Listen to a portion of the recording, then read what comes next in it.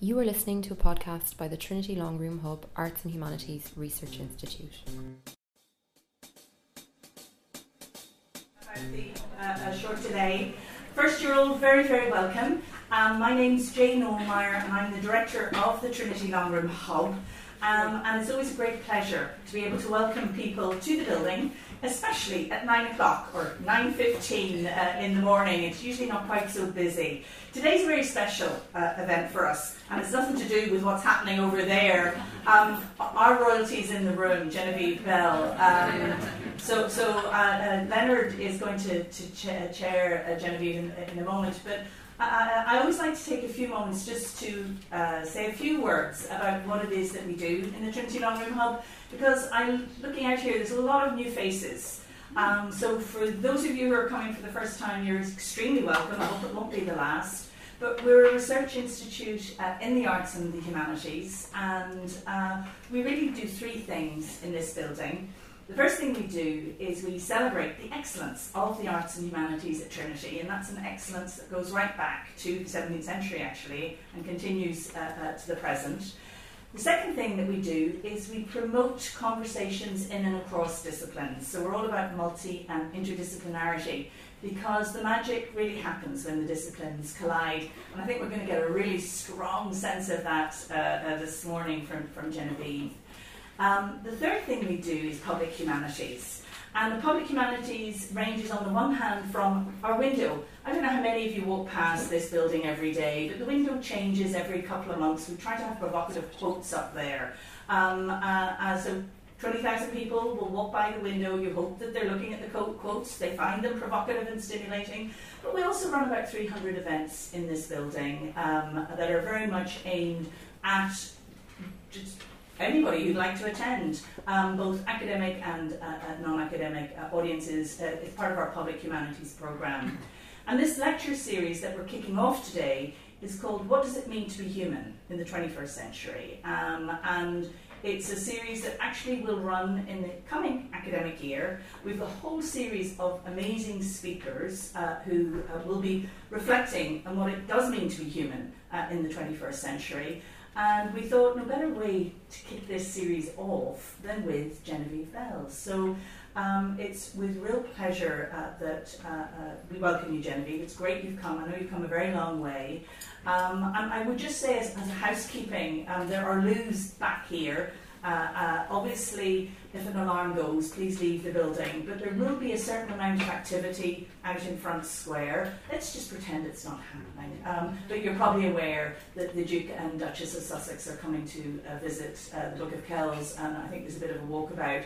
So there is a lot of security, and you may well see snipers on that. And actually, I'm not joking, so don't be alarmed if you see men with rifles on top of the 15, top of the library next to us.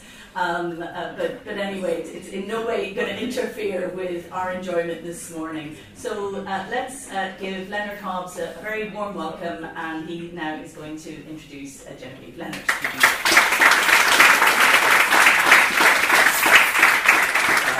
Thanks very much, Jane. As Jane mentioned, my name is Leonard Hobbs. I'm Director of Research and Innovation here at Trinity College. 160 years ago this year, the great-grandmother of the Prince, who's going to be here today, sent the very first message, transatlantic message, which went from Valencia, County Kerry, all the way to Heart's Content and on to New York. And she wrote that she was convinced that the President would join her in fervently hoping that the electric cable would prove an additional link between the two places whose friendship is founded upon their common interests and reciprocal esteem. Very grand. And in a language uncustomary to American presidents today, President Buchanan responded, saying that an instrument designed by divine providence would diffuse religion, civilization, liberty, and law throughout the world. So it was the start of something amazing. It was the start of communications technology, of an entire way of life. That today we live in a world where we're connected instantaneously, where machines are starting to think for themselves, make decisions for us, where data has become the new oil, and where the world's largest companies are now based on your data as opposed to capital assets. So it's an extraordinary time we live in. And because of that, we're really excited about this lecture series now that Jane has described. And in particular, we're delighted to have here with us today an ex-colleague of mine, Genevieve Bello, I've been admiring for many years. Genevieve worked for, and still is still connected with a company, Intel Corporation, that is probably the company that is responsible for enabling the availability of this vast amount of data through the technology that they have continue to invent. But Genevieve spent 15 years at Intel and rose to the ranks of vice president. And also became the first female senior fellow at the company, which is quite an accolade. All that from being not actually even starting out as a process engineer, which most people do in the company, but she's an anthropologist, technologist, and futurist. So quite a collection of skills. And today she's director of a new institute at the Australian National University. Called A3, it's looking at autonomy, agency and assurance, and it's looking at the study of AI and its impact and the impact in general of technology on humanity. So absolutely perfect and ideal, and we're delighted to have such an expert with us today. So without further ado,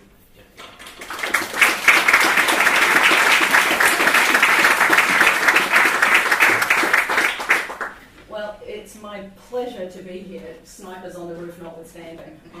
I did have a brief moment this morning of wondering if you'd actually finally worked out how dangerous a woman with ideas was. And the notion of that much security. Oh, wait, but royalty, not me. So, as I said, it's my incredible privilege and pleasure to be here. Leonard and I have known each other for a long time. I met him the first time I came to Ireland nearly 15 years ago, as it turns out. And as an Australian girl, I clearly have all kinds of connections to Ireland. My colouring and complexion would give that away, as my turn of phrase. And I have to say, the first time I came here, it was another one of those moments that felt a little bit like coming home. So it's my pleasure to get to be here again. And it's my pleasure to kick off a new lecture series. I can't help but think the notion of what it means to be human in the 21st century is one of the critical questions we have to answer, not just in the humanities, but frankly across all the disciplines.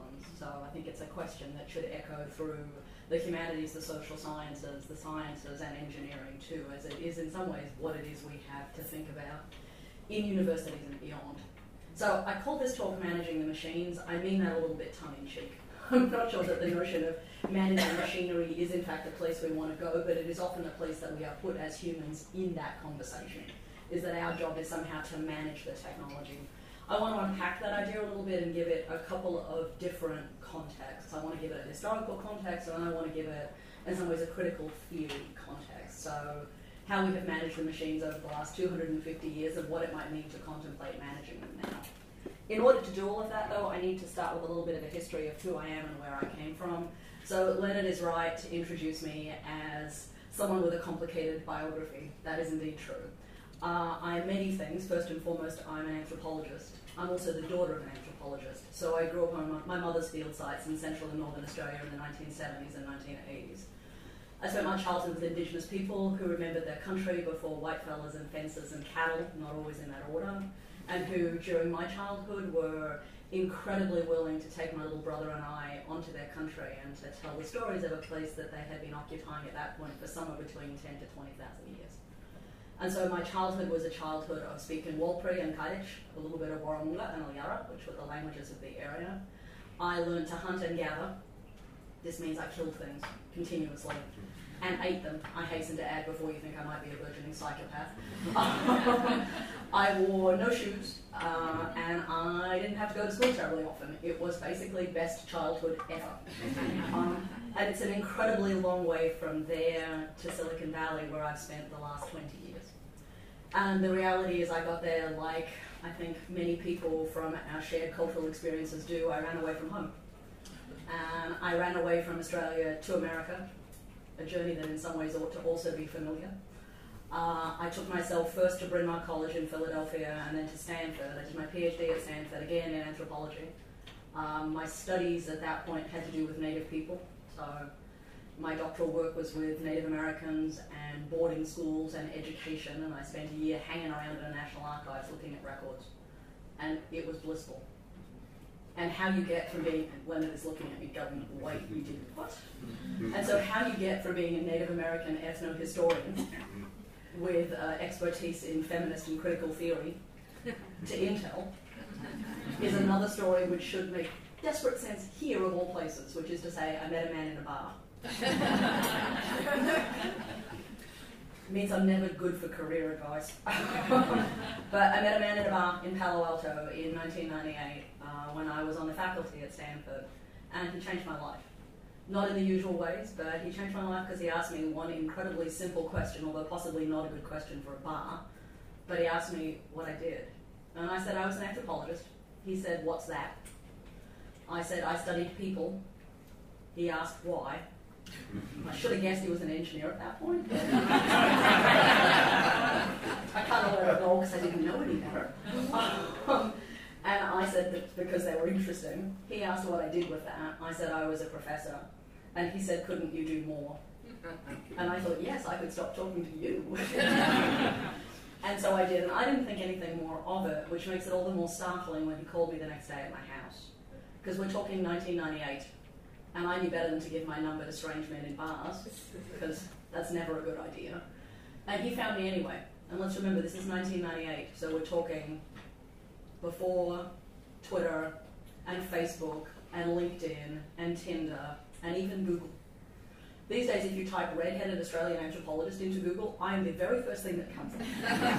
So I'd like to say I have worked out how to game the algorithm in 20 years, but 20 years ago, the way Bob found me was he called every anthropology department in the Bay Area looking for a red-headed Australian. And Stanford said, do you mean Genevieve and would you like her home phone number?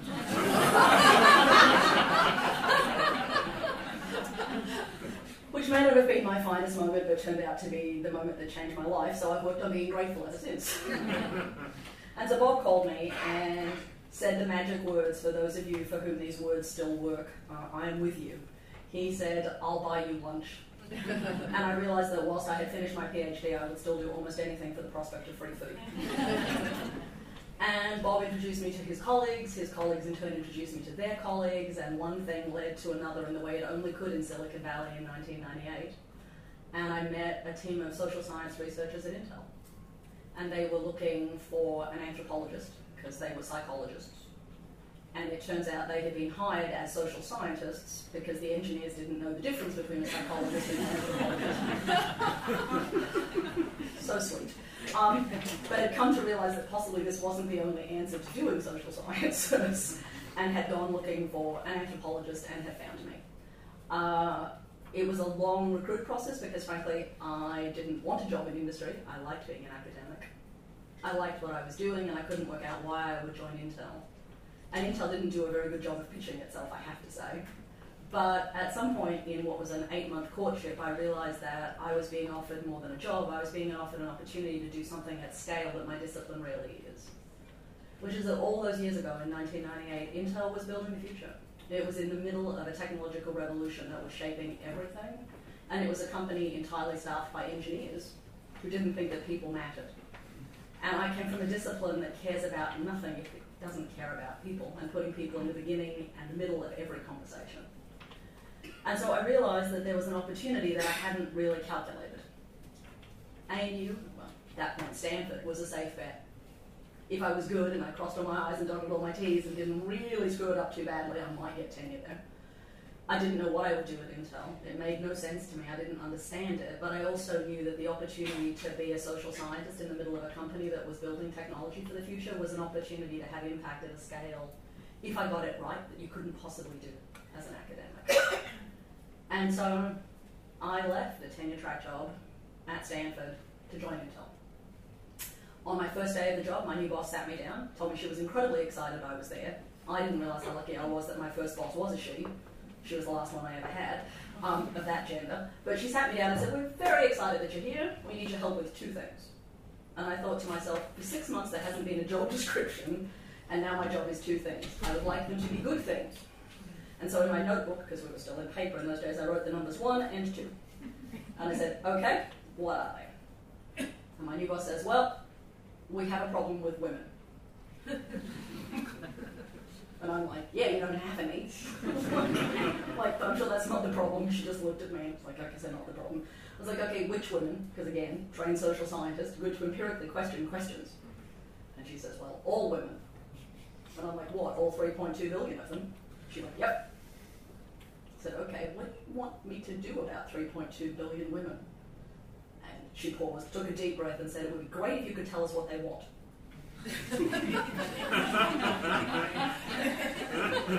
And I think I thought, uh-oh. But I wrote down in the notebook, women all, and underlined it.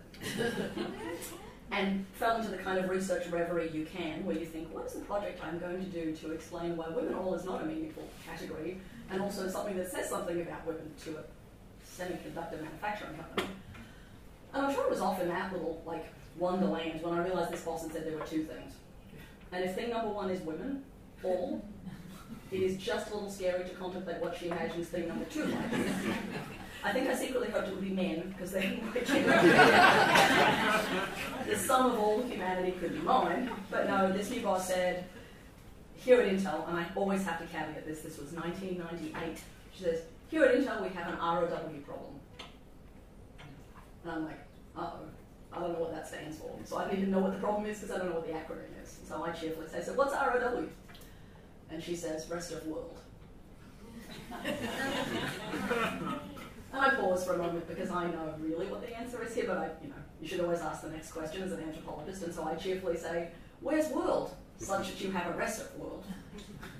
And she looks at me as though I'm obviously stupid, and she's regretting her decision in hiring me, and says, well, world is America, and everything else is rest of world. And we have a problem with it, and we're so excited that you're here because you come from there.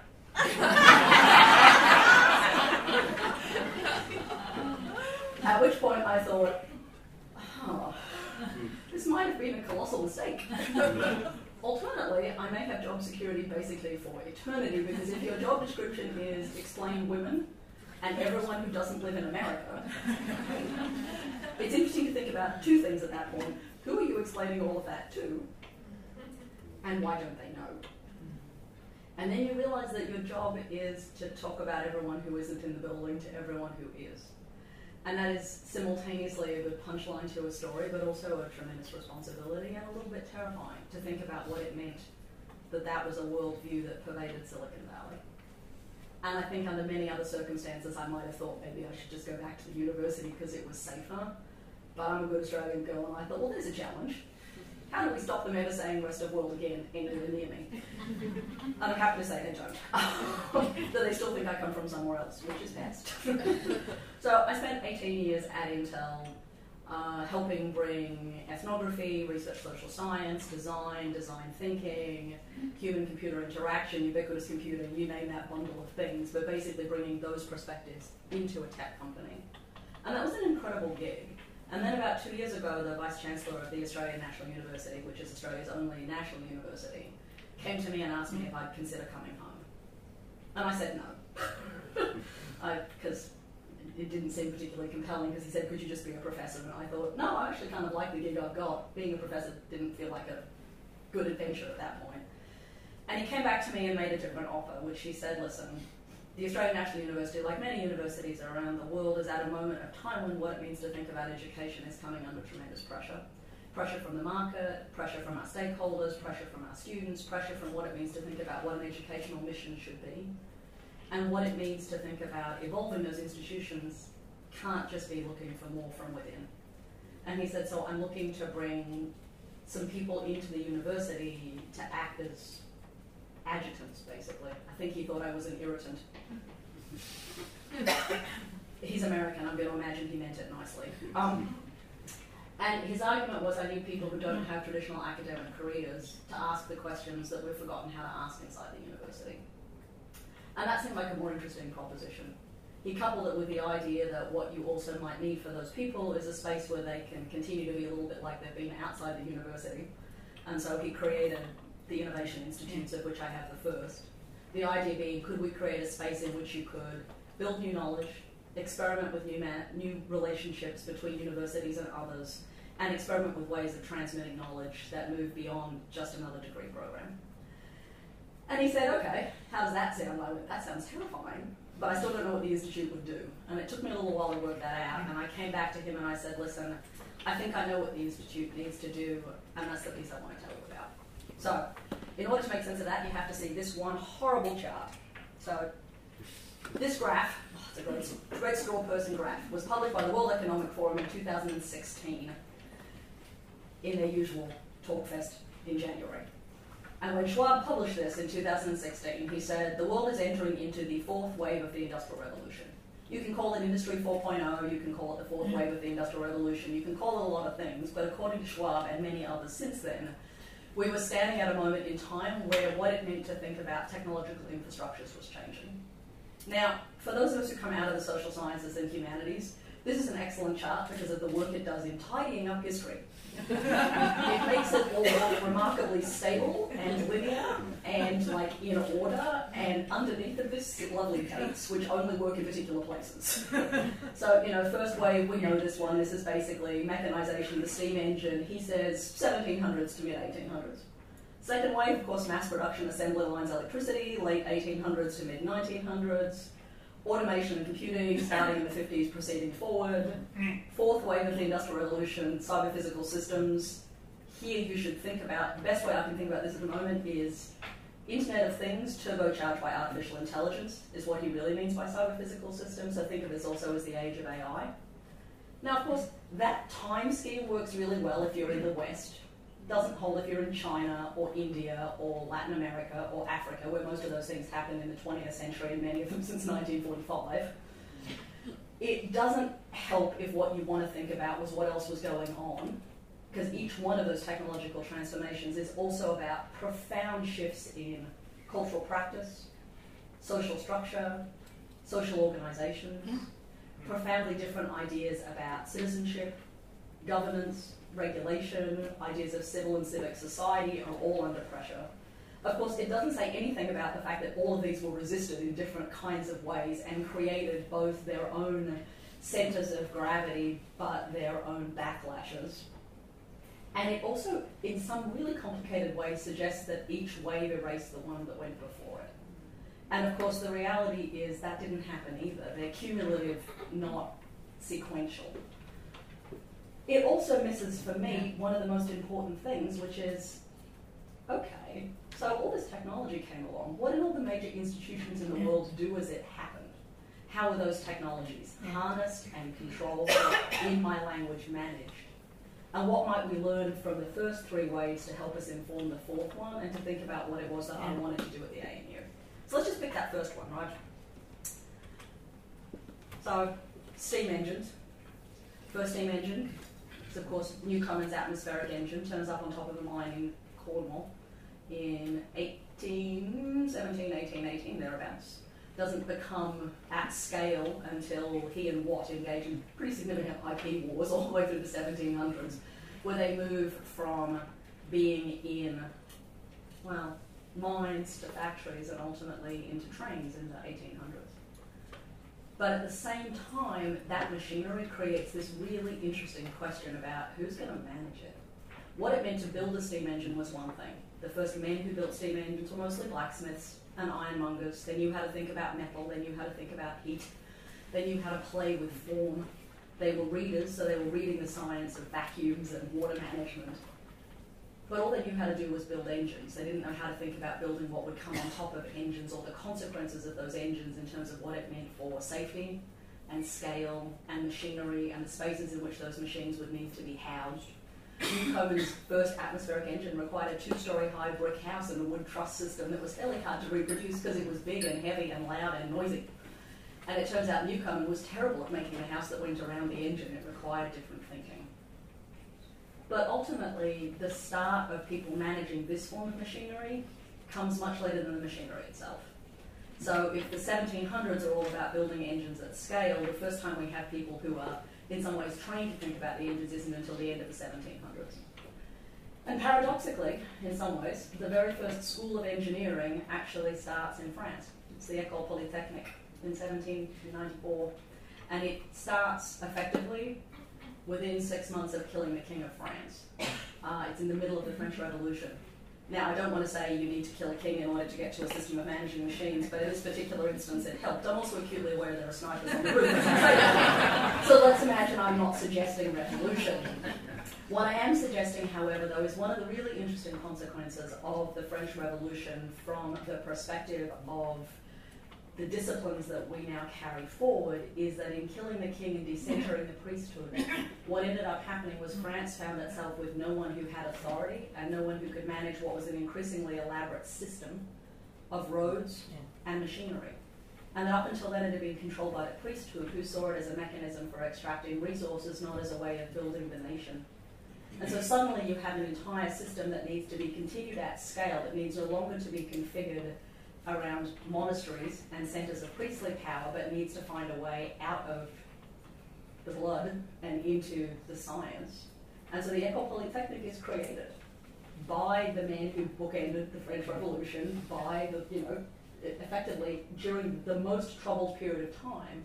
There was a moment in Paris where they assembled all the hard scientists, the mathematicians, the logicians, the philosophers, the natural scientists, and said to them, we need to find a way out, and that way out has to be through our intellects, not through our positionality and through our power that came through our birth. It has to be through our minds.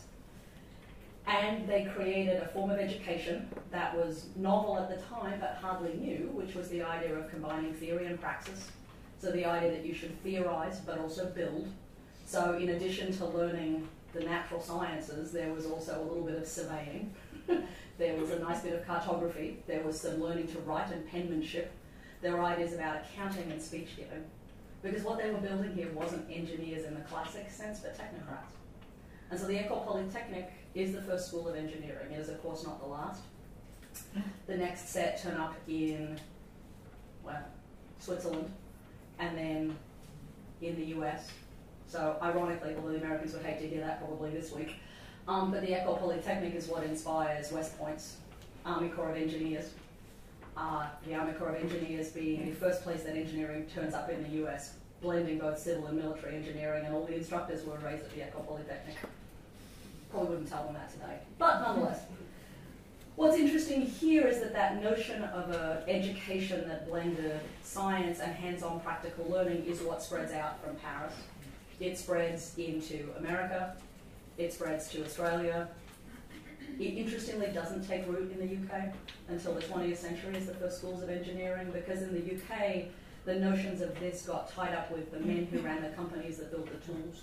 So Smeaton, Maudsley, Brunel, you became a Smeaton boy or a Maudsley boy or a Brunel boy. You were trained, apprenticed in those companies.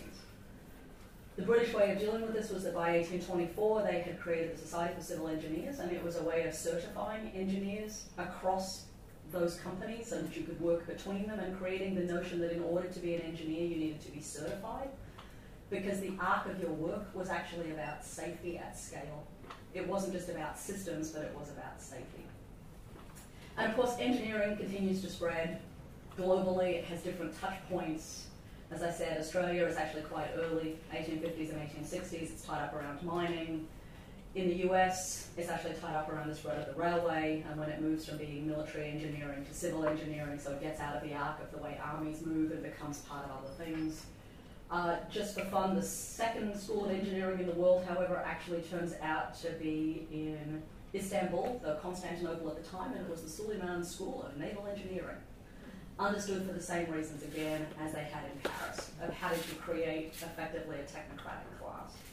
So that first set of machines demanded institutional responses, right? It demanded responses from universities of how did we in some ways contain, exploit and scale this stuff. It demanded responses from governments, because governments needed engineers in order to make the systems work, in order to find ways of making it safe for citizens. And it created whole new ways of thinking. And of course the word engineering, which really actually doesn't appear until much later, and is not in fact about engineers, but about ingenuity. So just in case you think that's what it really was about, it wasn't. Next one. So, same thing, remember? That second wave in Schwab's thing talks about mass production, the assembly line, and electrification. The second order effect of all of those is actually to create a new idea about money. We go from money in some ways to capitalism. those technologies allow companies to get created that didn't look anything like the first wave of companies that appeared in the 1800s and the 1900s. What you instead get is a completely different notion of how money could get made. You had the creation of companies that had shares, you saw stock, you had people who traded in company futures, you had people who owned pieces of companies and not others. And that happens all the way through the back end of the 1800s, and by 1880, Philadelphia capitalist, basically an industrialist, went to the president of the University of Pennsylvania and said, I'll give you $100,000 if you make me a better bookkeeper.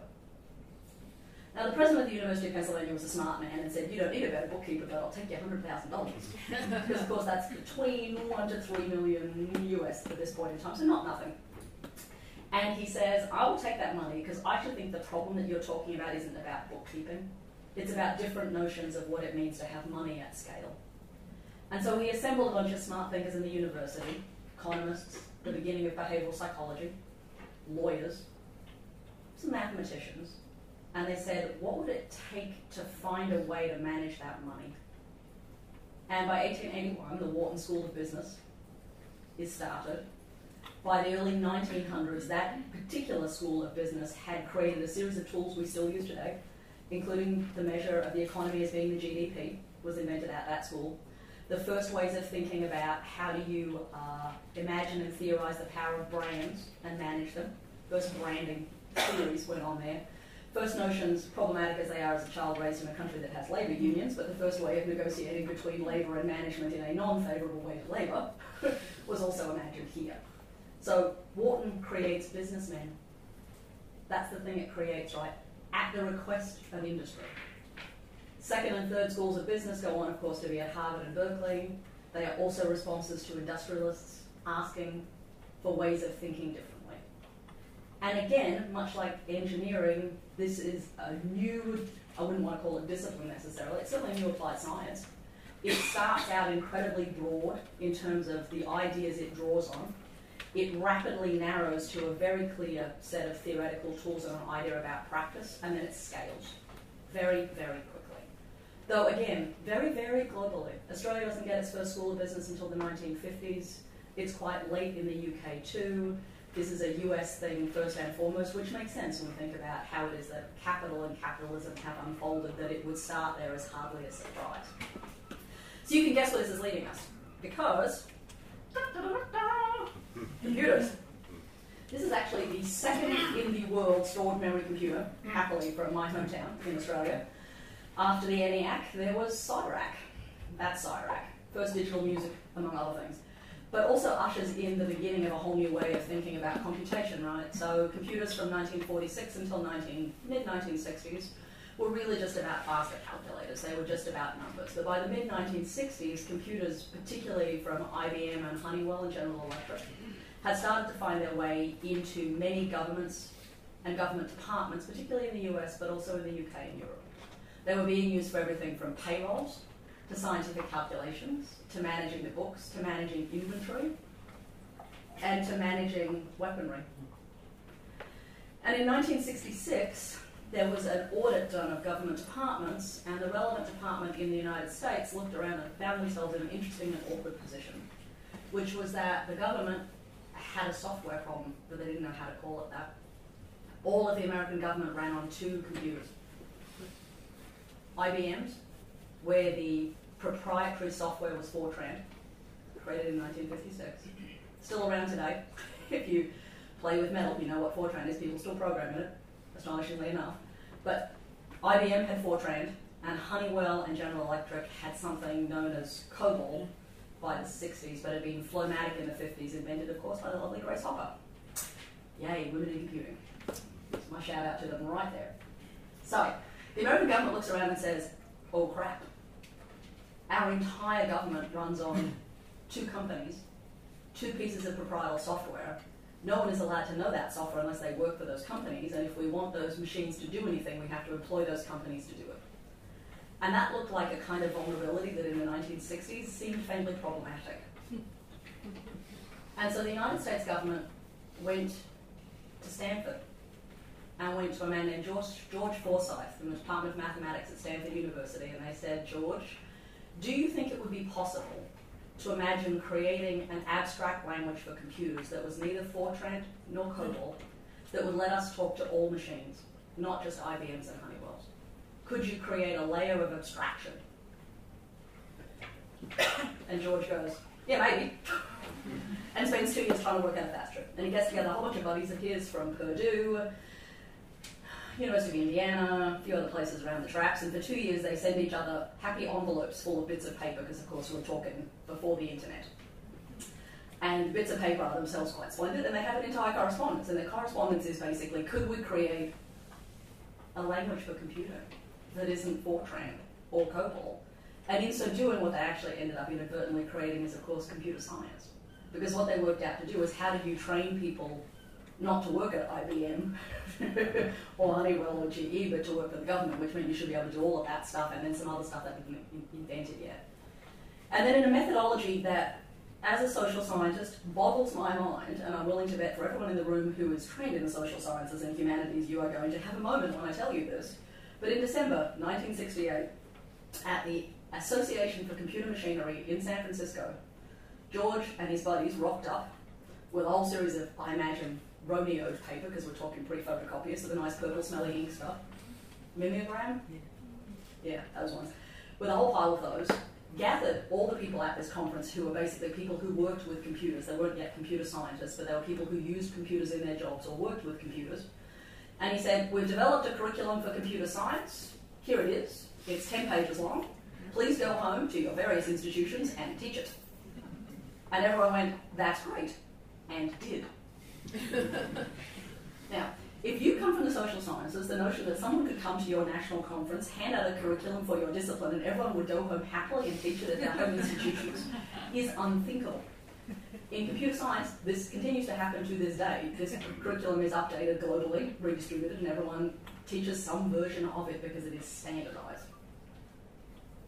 Yeah, I mostly just look at this with a kind of wonderment and amazement at how you could just have a discipline and then send it around. And of course, at that point, computer scientists were mostly reformed mathematicians, linguists, philosophers, and logicians. These days, of course, we know it to be something else. 3 completely different applied sciences, emergent from 3 completely different technical regimes with different impulses. Governmental, industry, a different form of government, completely different roles that universities played in all of them, but they do have some commonalities, which gets me to what I said to my Vice-Chancellor, which was, I said, okay, if Schwab is right, even if he's wrong about the time scale, but if he's right, and we are at the precipice of that next wave of technology, what manages it? It's not computer science. Despite all of the calls for adding ethics to computer science, I don't think that solves this problem. No, I think adding ethics to computer science would be excellent. It's not about putting design thinking into engineering, although see above, I think that would be excellent too. My sense is that these systems, these notions of IoT turbocharged by artificial intelligence, the notion of physical objects with a digital inset, of a digital that is no longer like it has been, of a computer that doesn't have pre-written rules, that is somehow actually moving without reference to traditional software, that would be a different thing. And we've already seen versions of this around us. This is all of the experiments with autonomous vehicles. This is the smart lift system that at some point you will encounter with mild horror when you go to a building tall enough and there is a button set that directs you to an elevator carriage in which there are no buttons because some system is operating the entire lift infrastructure without you. Those things are already around us, but how do we think about building them, scaling them, and doing it securely?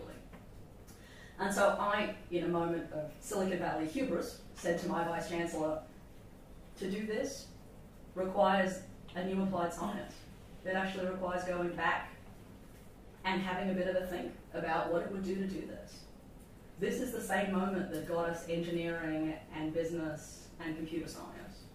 It's nothing more, nothing less than that. And so I said to him, that's what I want to do. And he went, that's nice.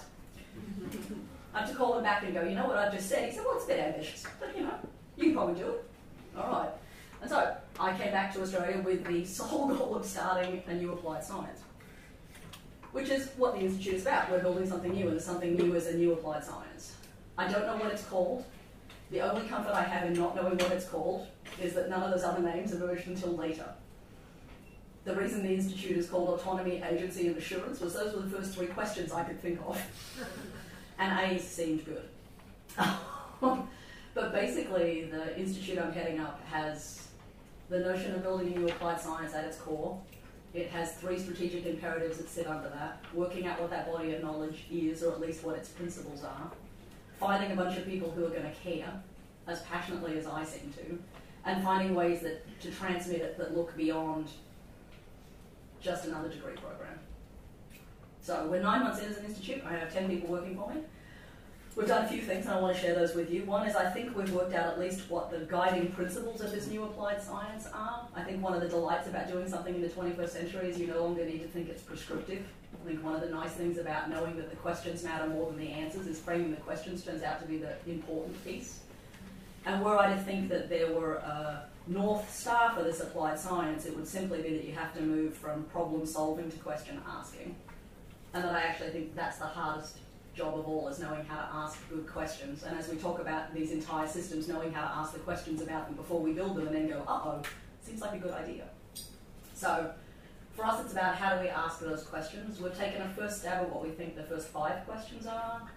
We're in the process of conducting a 6-month piece of multi-sided qualitative fieldwork, looking at places that are already starting to build systems and the kind of questions they have. Either building them literally, building them through government tenders, building them through regulating things that don't exist yet. Imagine building is a complicated term there.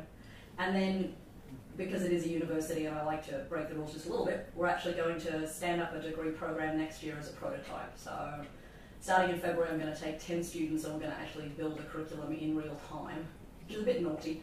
I have the beginnings of a reading list, that at least helps. And we're going to test what works and what doesn't. So that's a big wind-up to say, well, what are the 5 questions? And I think they're these. First question is the question of autonomy. If we say these systems are powered by artificial intelligence, or at least the technologies that are currently artificial intelligence, bearing in mind that I think that's a deeply unstable term, but if we imagine sitting underneath AI, there are a series of interesting pieces of technical system, algorithms, notions about data, new techniques about learning. They create the possibility of systems that don't need reference to pre-written rules. The first way people have thought about these cyber-physical systems is to call them autonomous. Now, of course, one of the problems with that is autonomy is a word that is deeply freighted. If you're a philosopher, you think you own this word and you would like to be brawling with me out there in the quad. Because that's what every philosopher has done every time I have said autonomy, like, you don't know what you're talking about. I'm like, it would be good, a disciplinary word. So autonomy is clearly a word that has a history in philosophy that extends back 2,000 years. It is also a word that has a socio-technical imagination that is not uncomplicated. Every time you say autonomy in English, the semantic slippage from there to consciousness, sentience, self-awareness and self is hard to resist. Yet they aren't the same words, and they have different histories and different intents and different meanings.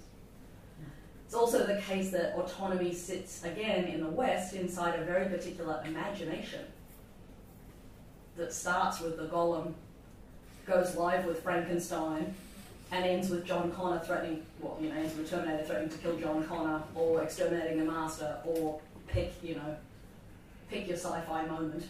Doesn't end well, usually. The robots come alive and the first thing they decide to do is kill us. That's where autonomy tends to end up in the imagination. And then the reality is, technically, there are multiple instantiations of this going on. If you look at what Google is doing with autonomous vehicles, they've instrumented it completely differently than Tesla, who've instrumented it completely differently than Volvo, who are building it completely differently than Uber. They all call them autonomous vehicles. The technologies that sit underneath of them are completely different. With Tesla, they are basically a single-headed point where every object communicates back. This object up here decides what it will send out again to all the individual nodes on the network who are then updated. Each one of those nodes operates autonomously, except not really, because they're all going to be overridden by the whole. Volvo's autonomous vehicle fleet is a flat structure. They communicate in an ad hoc network to each other without reference to an overarching whole. Uber and Google sit somewhere in between, but none of those things are necessarily the same as saying autonomy in both the philosophical sense and the cultural sense. And irregardless of what we meant by it, there are really interesting questions about, do we need to get to a shared understanding of it? Do we need to get to a standardized technical build out of it, because frankly how we regulate it is determined by that. If multiple people are using the word autonomous and building different things underneath of them, how you regulate that gets a little tricky. There are incredibly complicated questions about how you secure it, which turn out to be paramount. The notion of objects that are acting without reference to pre-written rules suggests some really interesting questions about safety and about security.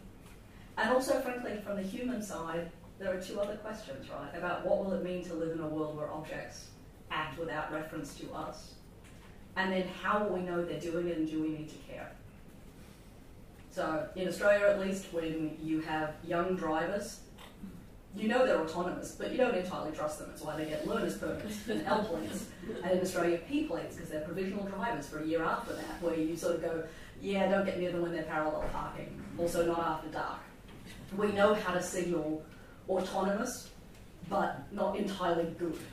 Think about the pushback that came when Google released its most recent set of technologies at their conference 4 weeks ago now, where they had AI objects that were making telephone calls masquerading as humans. The pushback from humans was really bad when we realized that they were technical objects masquerading as humans. So there is a question there about what do we signal to whom and how. And then how do those objects move across national boundaries? Because I'm willing to bet, as another country that has lived through the colonial encounter more than once, you might be a little concerned about what it would mean to have technical objects that had someone else's notion of autonomy in them on your soil. Which gets me to the second set of questions, which is about what does it mean to think about the nature of agency? A social science term here, but imagine we might mean this as limits or controls. So if an object can act without reference to a pre-written rule set, some version of autonomous action, what are the limits on that action? And how are they imposed, made sense of, and determined? So let's pick the autonomous vehicle again, right? Okay. Here, so it's allowed to act autonomously. Does it have to stop on the border? And if so, which border? And determined by whom and under which circumstances? And what would you have it do differently when it went to Northern Ireland versus here? Does your car then have to be updated because of Brexit? And if so, how would you do that? I know it's easy to laugh about that, but imagine these are rule sets that are going to govern how these vehicles are autonomous. Who determines the rules? How are they litigated in both the legal sense but also in the cultural sense? Do those rules sit on the object or somewhere external to the object? In Australia, if we were to talk about autonomous vehicles, one of the great concerns is that removing vehicles from the road when they are in the path of emergency vehicles is a big deal. So getting out of the way of ambulances and in particular fire trucks in Australia turns out to be a critical game changer because of the way bushfires work in Australia. You could have an override that sat at the network level that ensured that whenever an emergency vehicle needed to go through, all autonomous vehicles were automatically pulled off the road. It doesn't need to sit at the vehicle level, it can sit at the network level. But who gets to determine that? How does that get vetted and enacted? How would you imagine an override system? Who determined it? Who got to utilise it? What are the rules? Are they visible? What does it mean when you have multiple objects with different rule sets having to engage each other? Autonomous vehicles and a smart transportation system. Do the vehicles talk to the traffic lights, or are those two things completely separate from one another, yet operating in the same controlled space? How do we then think about those objects as they move again across national boundaries? We know how to think about localization. Historically, when those things came to Australia, that meant we changed the Zs to Ss. We went from 120 to 240 volts. We did a few other things, move the steering wheel. But what does it mean to think about completely different rule sets? And what does it mean to think about those rule sets when we know that the people who build those rule sets don't always have everyone in mind, because some of those rule sets are built in commercial companies, not government enterprises. Some of them are built for consumers, not citizens. Many of them are built for certain kinds of citizens, not others. How do we imagine all of that? And what would it mean to give objects and systems limited forms of agency? When would you review it? Who would scrutinise it? Who would those people be? And again, how would you signal it? And frankly, what will it feel like to be human in a world where a whole lot of decisions are being made around us and aren't necessarily surfaced to us? and may not always have us in mind. I mean, we often talk about the fear of the machines displacing us. I think the interesting question here is what happens if what they displace isn't just our work but our judgment and our senses of what it is that we bring that is valuable to the equation. Which leads neatly to the third set of questions, which are about what I keep calling assurance, which I suspect has sitting under it a whole series of other words. Safety, security, risk, trust, liability, explicability, manageability. What will it mean to think about systems that are operating autonomously? How do we think about liability there? How do we think about risk? How do we think about safety? For whom and under what circumstances? So the German government released one of the first global sort of white papers basically about how you might regulate a world of autonomous vehicles. They did it last summer, it's about a year ago. The first thing they did was attempt to articulate who was liable for damages and risk. And they suggested a tripartite structure. So the manufacturers of the vehicles are on the hook for the damage the vehicles do, but in order for the vehicles to be cleared to be on the roads, they have to do less danger to pedestrians than current vehicles do. What's interesting about that is it's not the drivers that are the safety object, but pedestrians, which suggests these are already understood as things that are societal objects, not individual objects. So that's already an interesting first stake in the ground. Second piece they say is that the state governments in Germany are responsible for creating a clear and well-marked road structure. Because of course the thing about autonomous vehicles is they're not really autonomous, they need roads, and the roads need signs, and the signs need to be consistent from state to state, or it gets complicated for the vehicles. It also means someone has to be responsible for doing all of that. This is usually how the thing falls over in Australia, because the notion that we will have well-signed roads, given the size of my country, is almost impossible. We have things that are memories of roads, in some vague sense of signage, so we have other problems. But state, signs and roads. Federal government is then on the hook in this particular set of standards for creating a shared and easily promulgated rule set that everyone can agree to. Yeah, exactly, that everyone can agree to. That's complicated because that of course means the rule set needs to be everything that's explicit and nothing that's tacit. And so thinking about these systems works when the rules are explicit and non-contested. It doesn't work when there is ambiguity in the rules and stuff that is tacit. So any ways of getting around that aren't written down, which would basically be every way I've ever seen someone be a pedestrian in Dublin, for instance. Irregardless of the sign that unhelpfully says, watch for the green man, you apparently watch it and then ignore it. Now imagine you have an entire infrastructure full of cars that are obeying the rules and humans that are not. And that would be the difference between explicit and tacit. And how you think about building a system against those makes it really hard to think about how you do safety.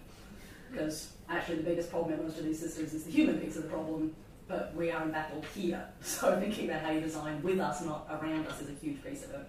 And then frankly, the EU is leading the way around notions of explicability. The GDPR legislation that came into effect last month, well now 2 months ago, has a really interesting call out about the right to explanation, which is actually a huge challenge in this space. Most algorithms, particularly anything that relies on deep learning or machine learning in the unsupervised space, has a very hard time explaining how it got to the answer and an even harder time reproducing it.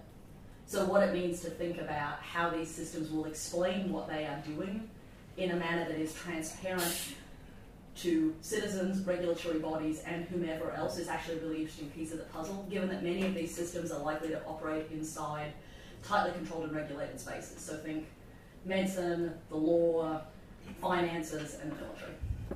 So those are all big questions. And then there are two more questions that I think are actually equally important and differently complicated to address. One of them is about metrics.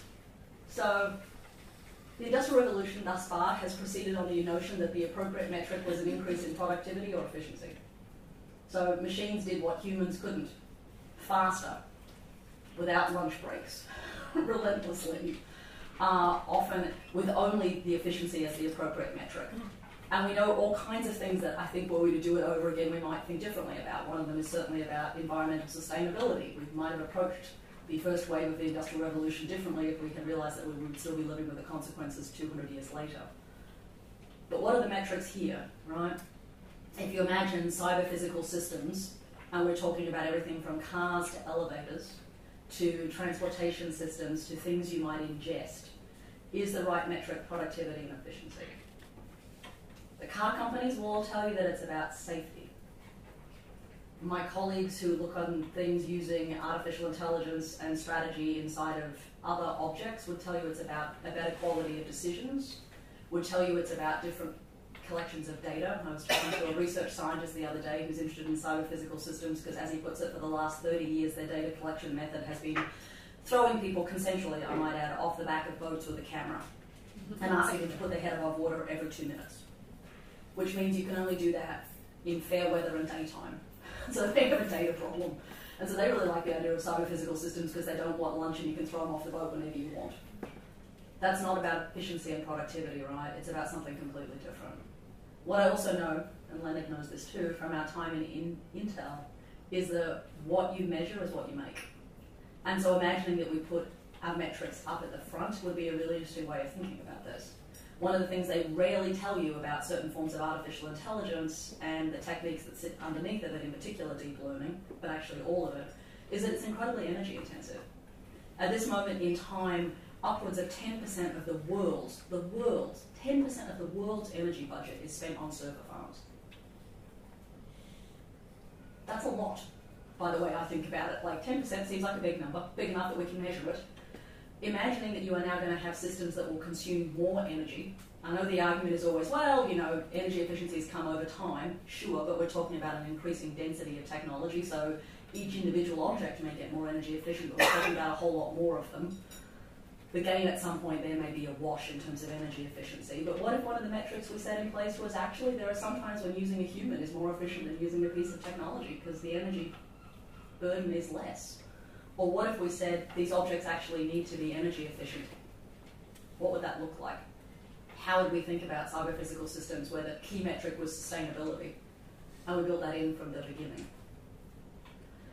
Or, in the Australian instance, what if we had to imagine from day one that what it means to be a colonial country means that the original inhabitants still live there and they have a completely different idea about data and about autonomous objects, an issue that we're already seeing play out in New Zealand and Canada, with indigenous ideas about data sovereignty and data ownership might mean these systems proceed completely differently.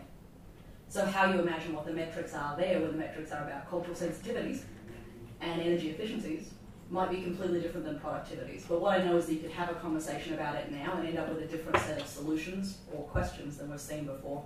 And then last but by no means least, there is always this question, which is that I spent 20 years in Silicon Valley and my field was often called human-computer interactions. The thing about an interaction is it's not the same as an engagement or a relationship. And an interaction is possible when the interface to the technology is thin and singular. Keyboard, glass, a stack of programming cards. It's something completely different if what you imagine these are objects that you will live in, be moved around by, that may live in you, that may live around you and not care about you at all. And what the nature is of the way we choose to engage with those objects feels profoundly different than what HCI has gotten us up until this moment in time. And so for me, thinking about how it is as humans we want to engage and not engage with these objects, and how we want to engage with each other and with our existing and newly created social institutions is a really interesting question. And what it means to think about those not as reproducing the last 60 years of HCI, or frankly, the 20 years before that of experiments that got us to fly-by-wire. I don't want to think about, the Apollo project and how it is that we learnt to fly planes when planes could do things humans couldn't, which was not a good look for the American Air Force. And I don't think we could stand it now. But what it means to think about the nature of the human in all of this, both in terms of how we do and don't engage with these systems and engage with each other in a world of those systems, for me is about how we get beyond thinking about the kind of classic HCI paradigm and start thinking about something else. What would it mean to rewrite this, right? What would it mean to think about these as systems that were, nurturing, caring, the robots that didn't want to kill us but wanted to look after us? It might be a different paradigm. But also thinking about how those systems function and what their relationships are to each other, rather than imagining that it is all an interaction and contestation is, for me at least, how you might think about those things. So, lots of things I don't know. I don't know what the discipline is called. I don't precisely know when it has to be done by. History would tell us we've got a while. History is good for giving you better questions. I don't think it's good for getting you answers. I think the reality is you need to start all of this sooner rather than later, hence my great desire to test a curriculum in 2019. What I know is that these are at least the first ways of thinking about how you get to questions. I don't think they get us to answers, but I think they get us to questions. And if there's one thing being a social scientist in a company of engineers has taught me, and being a social scientist in Silicon Valley, is that she who asks the best questions ultimately makes more interesting conversations and will make a difference. So I think there is something about the power of framing a question that's as important as getting to the answer. And so I don't know what the discipline is. I don't quite know what it appears. I'm not even convinced these are the only questions, but they're the best ones I have right now.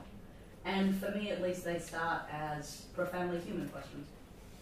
And so whatever it means to be human in the 21st century, for me, has to start by asking questions of the systems around us, and questions that are located in our own lived experiences, our own cultures, and I think importantly for me, as a good card-carrying feminist, our own bodies, and our embodied and lived experiences, because I think all of those things matter.